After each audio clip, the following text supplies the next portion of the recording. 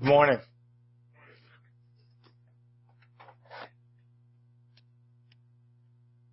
In this series, we're looking at incidents in the Bible where good and grief intersect. There's a place just outside of Jerusalem where these roads converge numerous times in the Bible. Mount of Olives. Mount of Olives, the ridge running along the east side of Jerusalem. From that ridge, this is your view towards Jerusalem. In the other direction, it's a view into the Judean desert. You see, this mountain is separated from the city of Jerusalem by a ravine. And on this mountain, again, a number of times, good and grief intersect. A lot of tears have been shed on this mountain. When David's son Absalom wrested control of Jerusalem from him, we read David continued up the Mount of Olives, weeping as he went. His head was covered and he was barefoot. All the people with him covered their heads too and were weeping as they went up. King Solomon associated this mountain with weeping for a different reason. It says that on a hill east of Jerusalem, it would have been this hill that we're standing on as we look down towards Jerusalem, Solomon built a high place for Chemosh, the detestable god of Moab, and for Molech, the detestable god of the Ammonites. He did the same for all his foreign wives who burned incense and offered sacrifices to their gods. And it's associated with weeping because Molech was a god to worship. You indulged him with child sacrifices. So there was weeping on this mountain for children who were offered up to a God who was not a God at all. The Bible records Jesus visiting this mountain multiple times in the last week of his life. Palm Sunday, it says, when he came near the place where the road goes down the Mount of Olives, the whole crowd of disciples began joyfully to praise God in loud voices for all the miracles they had seen. Blessed is the King who comes in the name of the Lord, peace in heaven and glory to the highest. Some of the Pharisees in the crowd said to Jesus, Teacher, rebuke the disciples. I tell you, he replied, if they keep quiet, the stones will cry out. Because as he approached Jerusalem and saw the city, it would have been a view like this. It says he wept over it. And Jesus' weeping was not just a tear trickling down his cheek. It was loud. It was wailing. And so as he came down then, as he was to walk into Jerusalem for the last time, he saw this view, saw the city before him, and absolutely broke down into sorrow because he could see into the future what was going to happen to the city when the Romans came and the devastation that was to take place. He said, if you, even you, had only known on this day what would bring you peace, but now it's hidden from your eyes. The days will come upon you when your enemies will build an embankment against you and encircle you and hem you in on every side. They will dash you to the ground, you and the children within your walls. They will not leave one stone on another because you did not recognize the time of God's coming to you. And tears were shed on this mountain the night before his death, and we'll consider that incident this morning when Jesus goes out to the Mount of Olives on the night before he will be betrayed, the day before he will die, and he spends the night on this mountain. But to continue our brief survey of grief intersecting on this place, after the trials, crucifixion, and resurrection, Jesus once again, after he was raised from the dead, stood on this mountain with his disciples. It says he went out to the vicinity of Bethany, Bethany is located on this mountain. It says, and he lifted up his hands and blessed them. While he was blessing them, he left them and was taken up into heaven. Then they worshipped him and returned to Jerusalem with great joy. Jesus was with the disciples on this mountain looking at this scene, and Jesus was taken up from them. And the angel said he's going to come back in the same way that he left. And so we have a future. Jesus will stand in this place in the future. Zechariah says it this way, on that day, when Jesus comes a second time. He came the first time as a suffering Savior. He comes a second time as a conquering King. That's what it says about his coming. On that day, his feet will stand on the Mount of Olives. Stand here, east of Jerusalem.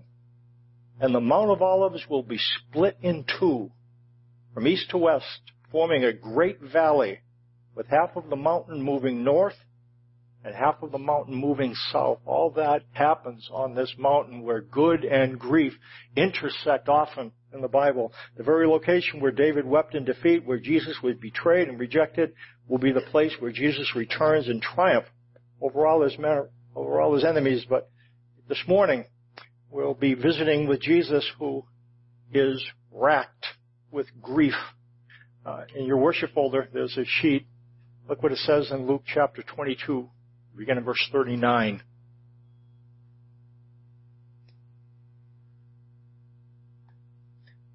Jesus went out as usual to the Mount of Olives, and his disciples followed him. On reaching the place, he said to them, "Pray now that you will not fall into temptation." He withdrew about a stone's throw beyond them, knelt down and prayed, "Father, if you are willing, take this cup from me. Yet not my will, but yours be done." An angel from heaven appeared to him and strengthened him. And being in anguish, he prayed more earnestly, and his sweat was like drops of blood falling to the ground. So Jesus went out as usual, as was his custom, to the Mount of Olives. Luke gives us an interesting insight in terms of where Jesus spent the evenings during at least the last week of his life, having come into the city to this vicinity when he healed Lazarus, and then coming in on Palm Sunday. Here's what Luke says in Luke chapter 21. Each day Jesus was teaching at the temple, and each evening he went out to spend the night on the hill called the Mount of Olives. And all the people came early in the morning to hear him at the temple during the last week of his life. This is where Jesus slept. And this is where Jesus got the energy he needed to move back into the city, to say the things that he needed to say. Here's where he drew his strength to speak to the people, again, during the temple. It says, then, when he came here the night before, he withdrew about a stone's throw, had his disciples with him, knelt down and prayed, "Father, if you're willing, take this cup from me, yet not my will, but yours be done." An angel from heaven appeared to him and strengthened him, and being in anguish, he prayed more earnestly, again, and his sweat was like drops of blood falling to the ground. The cup. It's the cup that Isaiah describes, spoken of different places in the Old Testament, called the cup of destiny. And here's the way Isaiah describes it. Isaiah 51:16 and 17, "I have put my words in your mouth and covered you with the shadow of my hand. I who set the heavens in place, who laid the foundations of the earth, and who say to Zion, you are my people. Awake, awake, rise up, O Jerusalem, you who have drunk," here it is, "from the hand of the Lord the cup of his wrath. You who have drained to its dregs the goblet that makes men stagger." And as Jesus understands what's going to happen, he knows the cup that he will drink will cause him to stagger, but it will not be from being drunk. It will be from being in agony and in anguish. It talks about him being in anguish. That word for anguish can mean a couple of things. It can denote a struggle for victory or a contest, a wrestling match. When wrestling was recently in Sioux Falls, and when you're grappling, and that's a word for anguish, but it's not necessarily physical. It can also mean a state of mind associated with fear or anguish because of some imminent, impending circumstance that will be very difficult, and that's what Jesus is facing. Knows that he's going to drink this goblet. It is going to make him stagger. And he, again, as he looks to that, is overcome with what is about to happen. His sweat was like drops of blood falling to the ground. It compares profuse perspiration and the copious drops of blood splashing to the ground You heard it said that Jesus was sweating blood. That's not necessarily what the text says. That's a condition that can happen when you break blood vessels, that it can actually sweat blood. That's probably not what this is that his perspiration is so profuse, the agony is so intense, that his perspiration is like drops, and comparing it to drops of blood is, though, an image that ties in what Jesus is going to do. But nowhere else in the gospel tradition is the humanity of Jesus so evident as here. That's God and man. And his perspiration is so intense, it's like drips falling to the ground. Jesus expresses a natural revulsion for what's going to happen. Father, I don't want to drink this cup. I don't want to go through what I know I'm going to need to go through. And as he's saying these things, it's evening, but he's looking at the city. He can see it. Probably at nighttime, candles. If it's a moonlit night, he can probably see images. It's not this clear. He knows the city is there, and he's looking over it. This is where he looked for the last week of his life, gazing at the city that has been associated with God, knowing what was going to happen in the future, knowing what was going to happen within the next day. Father, let this cup pass from me. I'm going to walk into these walls, and I'm going to drink a goblet that's going to make me stagger. But not my will, but thy will be done. That's what humility is. But humility is honest. Humility is honest. Jesus says, I don't want to go through with this. But what he says, but yet I am not calling the shots. You are my Father, and I am your Son. And my purpose is to accomplish your purposes. So I am at your beck and call. I don't want to go through this. But I trust you enough to know that you will do what's best. And so I place my life in your hands. This is where Jesus got the strength to do what he did on Friday. It's because of where he was Thursday night, and Wednesday night, and Tuesday night, and Monday night, and Sunday night. This is probably not the only night he wept on this mountain. He spent the last week of his life on this mountain at night. And what was he doing? He was experiencing strength from God so that he could have strength for God. Experiencing strength from God. What it says, it's interesting.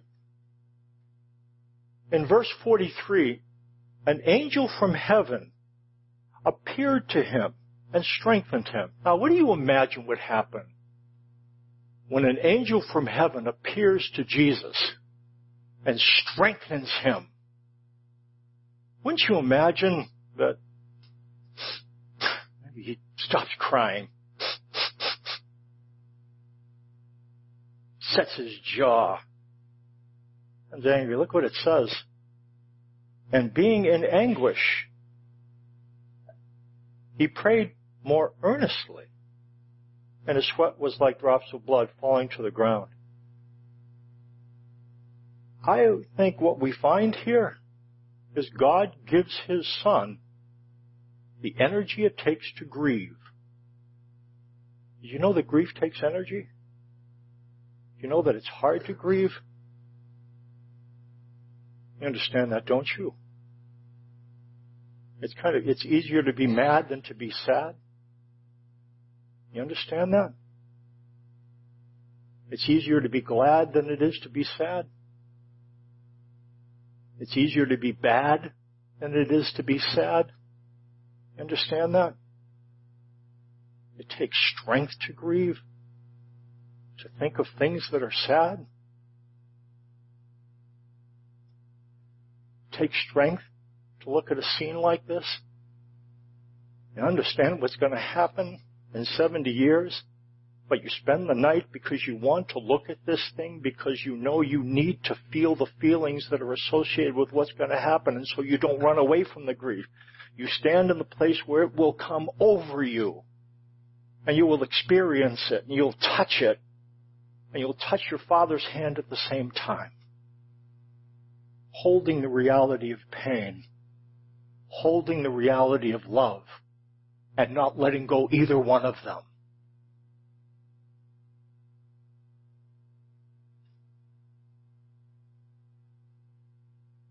That takes strength. Grief takes energy. Because those who mourn are blessed. Because those who mourn are blessed, God the Father gives His Son the strength to grieve. It's easy to try to sidestep grief, to feel that there really isn't time. There's too many things to do. It would seem, though, again, Jesus would be given the strength to grieve, and this shouldn't surprise us because, again, it says in the Bible, blessed are those who mourn, for they will be comforted. And what comforted means is to be encouraged. It's for God to do something personal, to give you something that you're going to need. And it says that on the far side of mourning, you will connect with God and experience from Him something you'll need to keep going. Comfort doesn't mean just consolation. It really, the word really is encouraged. Encouraged.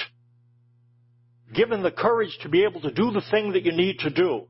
Blessed are those who mourn. They will be encouraged. Infused with courage. On the far side of grief. That's kind of strange, isn't it? Kind of weird. That's what it says. The word, when it says, blessed are those who mourn, there's a word for just thinking sad thoughts. This isn't it. This is getting outside what's inside. That's the word for grief. It's an expression of sadness. It's expressed externally, out loud. Now again, we express our grief different ways. And again, in this culture, they had a very demonstrative culture. The Middle East is very demonstrative. Some of us are more comfortable with demonstrations of emotion in general. We wear our emotions on our sleeve. Some of us wear our emotions up our sleeve.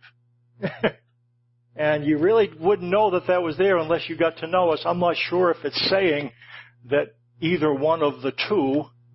What it is saying is that God gives us strength to move into grief, however you experience it. Interestingly, trust in God means that we express our emotions to Him. Not that we don't. Again, look what it says in Psalm 62. Find rest, O my soul, in God alone. My hope comes from Him. He alone is my rock and my salvation. He is my fortress. I will not be shaken. My salvation and my honor depend on God. He is my mighty rock, my refuge. Trust in Him at all times, O people. It says, pour out your hearts to Him. For God is our refuge. Trust means not that you don't pour out your hearts to God, but that you do. That's what trust means. We might believe that, well, if I trusted God, I wouldn't tell Him that I was nervous or anxious, that I don't want to go through this thing. I should just be able to stuff those things down. And that's not what we find Jesus doing here. Not what we find the text saying. Pour out your heart to Him. Do you know what? One reason why we might not pour out our heart to God? Because we have a plan B. Plan B. So if I have a plan A is God, and if He doesn't come through, I have plan B, C, D, and E, and so therefore I don't really need to tell Him what I need to tell Him, because if He doesn't come through, I've got all kinds of other stuff. I've got all kinds of money, all kinds of resources, all kinds of friends. And yet, to the degree we understand that our hope comes from Him, we will be more honest with Him, not less honest. We'll pour out our hearts to Him more authentically, not less authentically. To have us make time for grief, and it seems to me that if Jesus did, we should. I talk with people, and grief feels dangerous in a way. Do you agree with me? It's sometimes when you think of what you have to do, the things you have to get done, it feels like if you enter grief, you'll never get out. You ever feel that? if you enter into sad feelings, you're going to get trapped there, stuck there.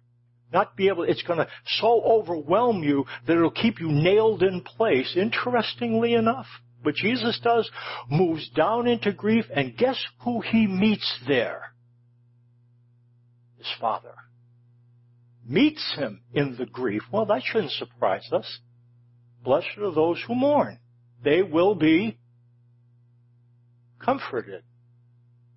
You find God there. And you know what is interesting? Apparently, that's also a place to find energy. Energy. To be able to do the things, this is what Jesus does the week before. He spends the night here looking at this scene in order to experience strength from God. By moving towards honestly expressing, not saying what he thinks his Father wants to hear, but saying the things he knows his Father needs to hear. What's happening in his heart? Father, I don't want to go through this, but not my will, your will be done.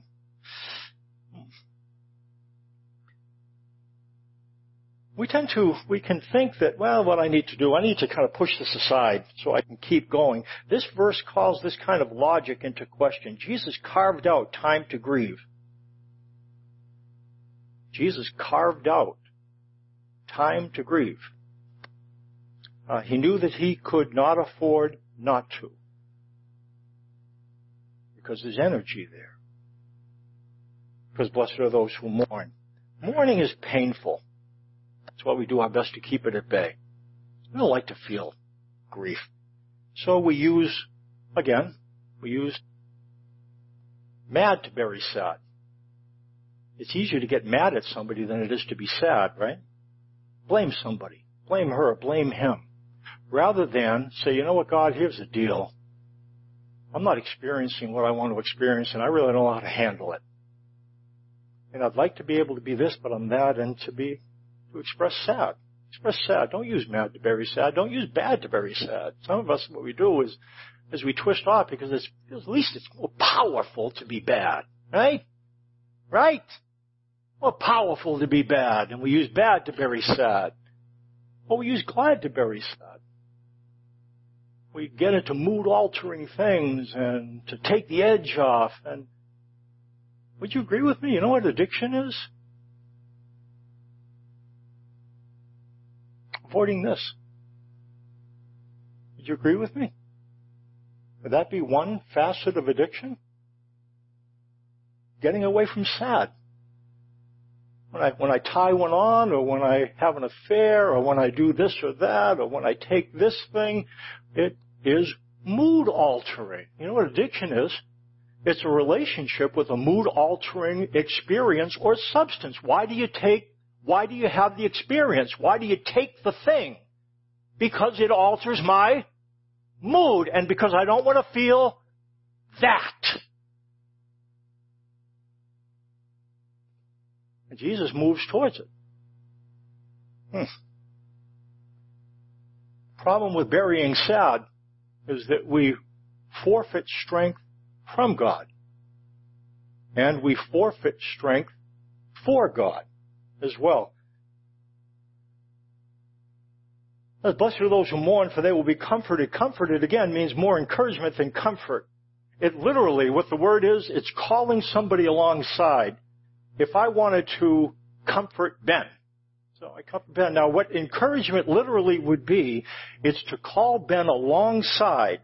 And when Ben comes alongside, it would be to tell Ben things that he needs to hear in order to keep walking the road that God would have him to walk. It's not just, oh, there, don't even worry about it. What it is, come on, man.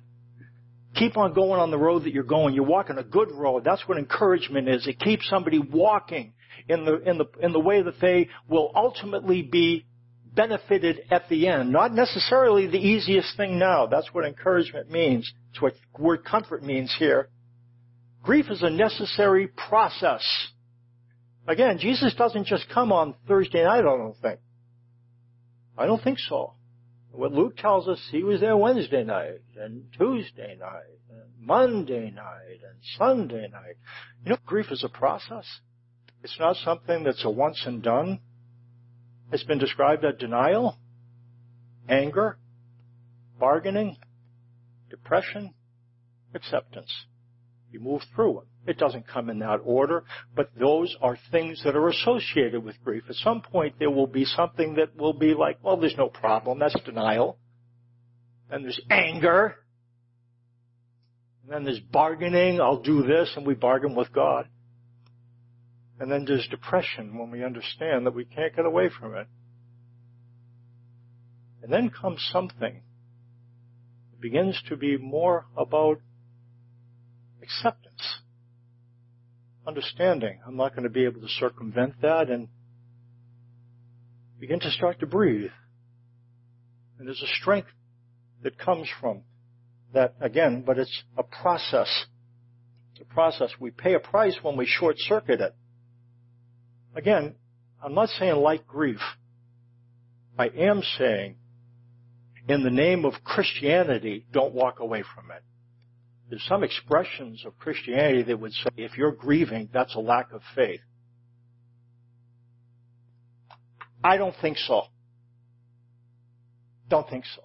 That's not what this scene tells us. This is God in human form, and He's grieving.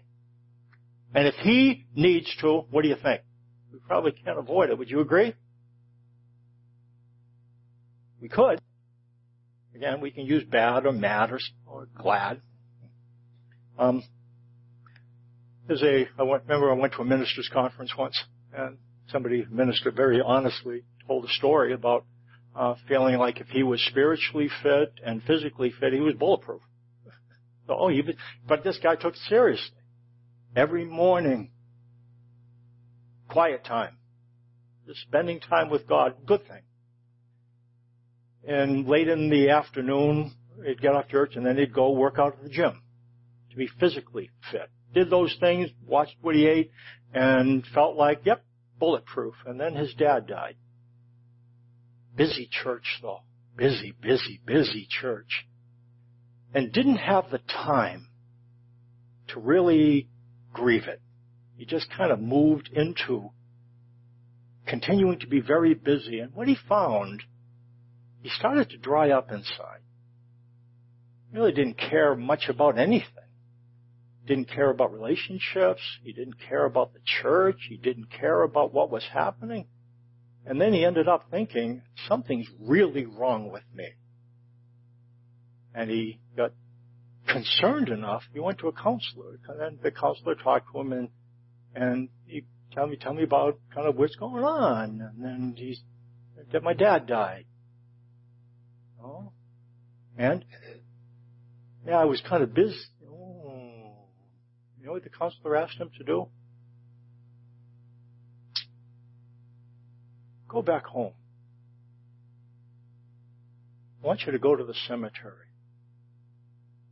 I want you to sit there. I want you to think about your dad.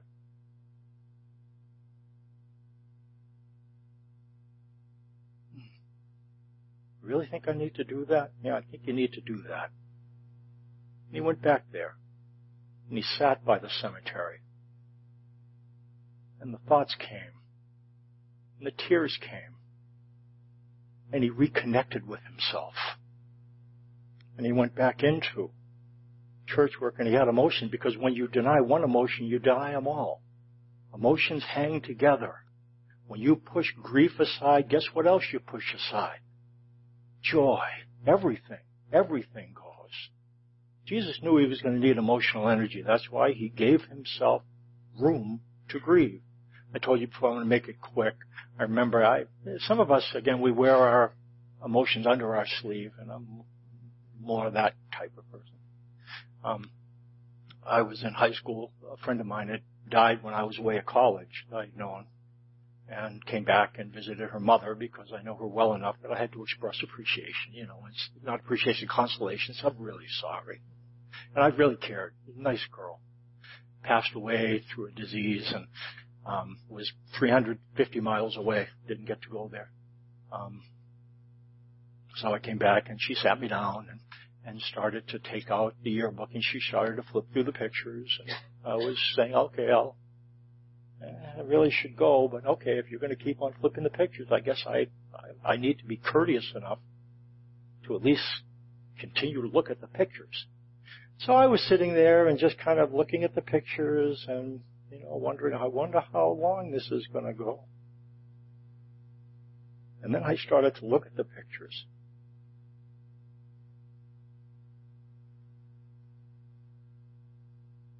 And then it hit me. She's dead. And then I started to cry. You know what I realized as I came out from that place? That was not about her. That was about me. She was showing me the pictures because she was giving me an opportunity to enter into grief. I got the gift. And I'll never forget that. Somebody who cared enough to create a place where I could grieve. So I've had somebody once who was in church leadership, and there was somebody who was going through very difficult things. And individuals said, and we were at a meeting, and this girl was just coming apart, sobbing. And it wasn't somebody in leadership here. So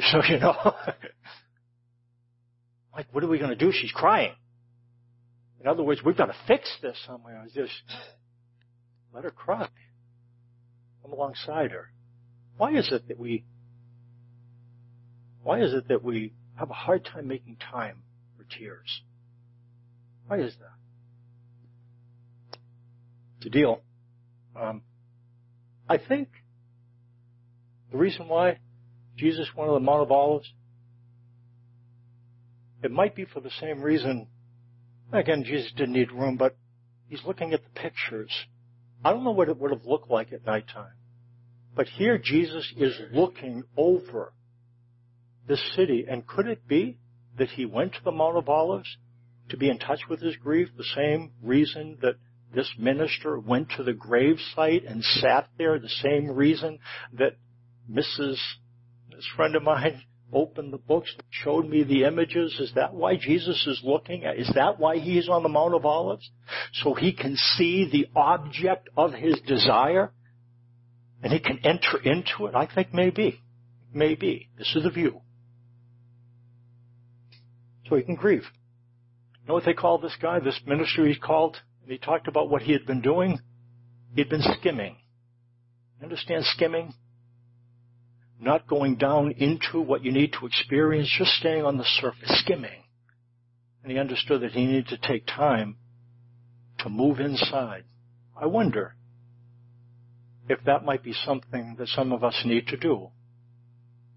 You've been running from grief, using mad, or using glad, or using bad. Maybe stop. And with the help of somebody who will give you the room to grieve, who won't tell you, don't you know that God causes all things to work together for good? You know, that's funny, but can you see that's somebody coming up to Jesus and saying that? Look at that guy, he's crying. Don't you know that God causes all things to come together for good? Don't go to somebody like that, okay?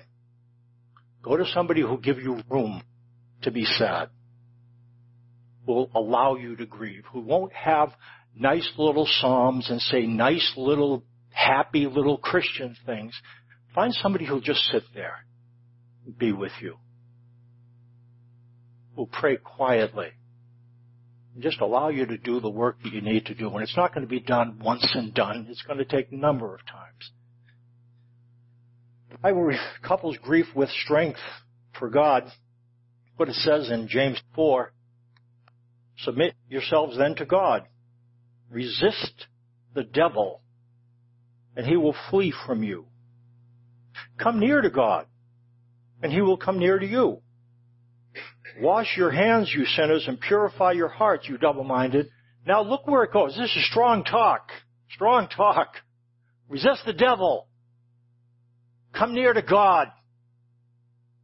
How do you do that? What it says. Reading the words I'm reading? You want a three-part thing here? Grieve, mourn, and wail.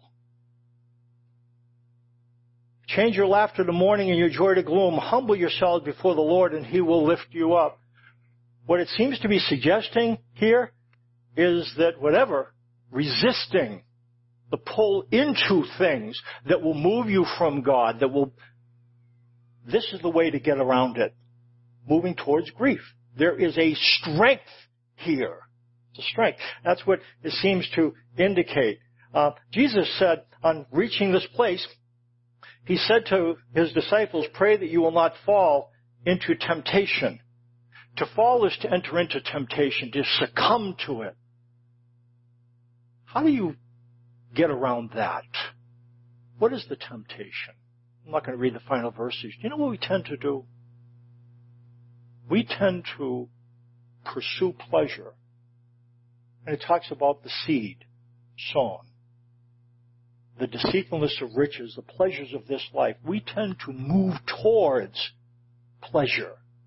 Or we move away from pain. And that's when it talks about the seed on the rocky soil. It doesn't have much of a root. And when testing and pain comes, people back away from pain. They back towards pleasure. Why does that happen? Why are our roots shallow and our lives beset with thorns? Why is that? That we have to move towards pleasure. We have to move from pain. I'd like to suggest, because we haven't learned how to do this. If you can grieve is a thing that allows you to be in a place and express some things so that, again, this is not fun, but if you can grieve, you don't have to run towards pleasure and other forms of mood-altering experiences. There's a couple of different kinds of grief. It talks in the last verse about godly sorrow versus worldly sorrow. The difference between godly sorrow and worldly sorrow, they're both sorrow. He understands that God is with him. And that as he enters into his grief, he enters into it with the Father. But you know that, don't you? That God is with you. And that as you enter into the emotions associated with being on this planet, that you understand that your grief doesn't offend God, don't you? Do you understand that? Do you understand that he would encourage you to move into it? And that he will strengthen you to move into it? Do you understand that? Because blessed are those who mourn. They will be comforted. I'm going to ask the worship team to come up. I'm wondering, again, I asked the question before. I'm going to sing a song for communion, and so. Are there pictures you need to look at? Are there vistas you need to look at? Is there a cemetery you need to visit? Maybe with somebody? You say, why would I do that, Mike? Because Jesus did it, and because blessed are those who mourn, they'll be comforted. Mike is going to sing a song. I think it's a song that you wrote, Mike, huh? And for communion, and so what we're going to do then, we're going to move towards getting the elements, the bread and the juice. And as you take them, again, think, he who did not spare his own son, but delivered him up for us all, how will he not also along with him freely give us all things? He who did not spare his own son, but gave himself up for us all, how will he not also along with him freely give us all things? If you're in a sad place, it's not because God has moved. How do you know that, Mike? Because if God was going to hold out from you, he never would have sent his son. But he did. And that's what these tables say. So as you experience it, thank him that he's with you in all the different things of life, that he will never fail you or forsake you. He promises not to. And have that foundation be that which allows you to enter into grief along with him. Father, thank you for your character and your will. Thank you that you have expressed yourself in physical form becoming human and the Son of God, human and divine, the Word of God, expressing your character to us in things that we can see and feel and touch and taste and hear. Thank you for expressing yourself to us, for being open as we express ourselves to you. I pray that we would learn to do so authentically and openly. Thank you. In Jesus' name, amen.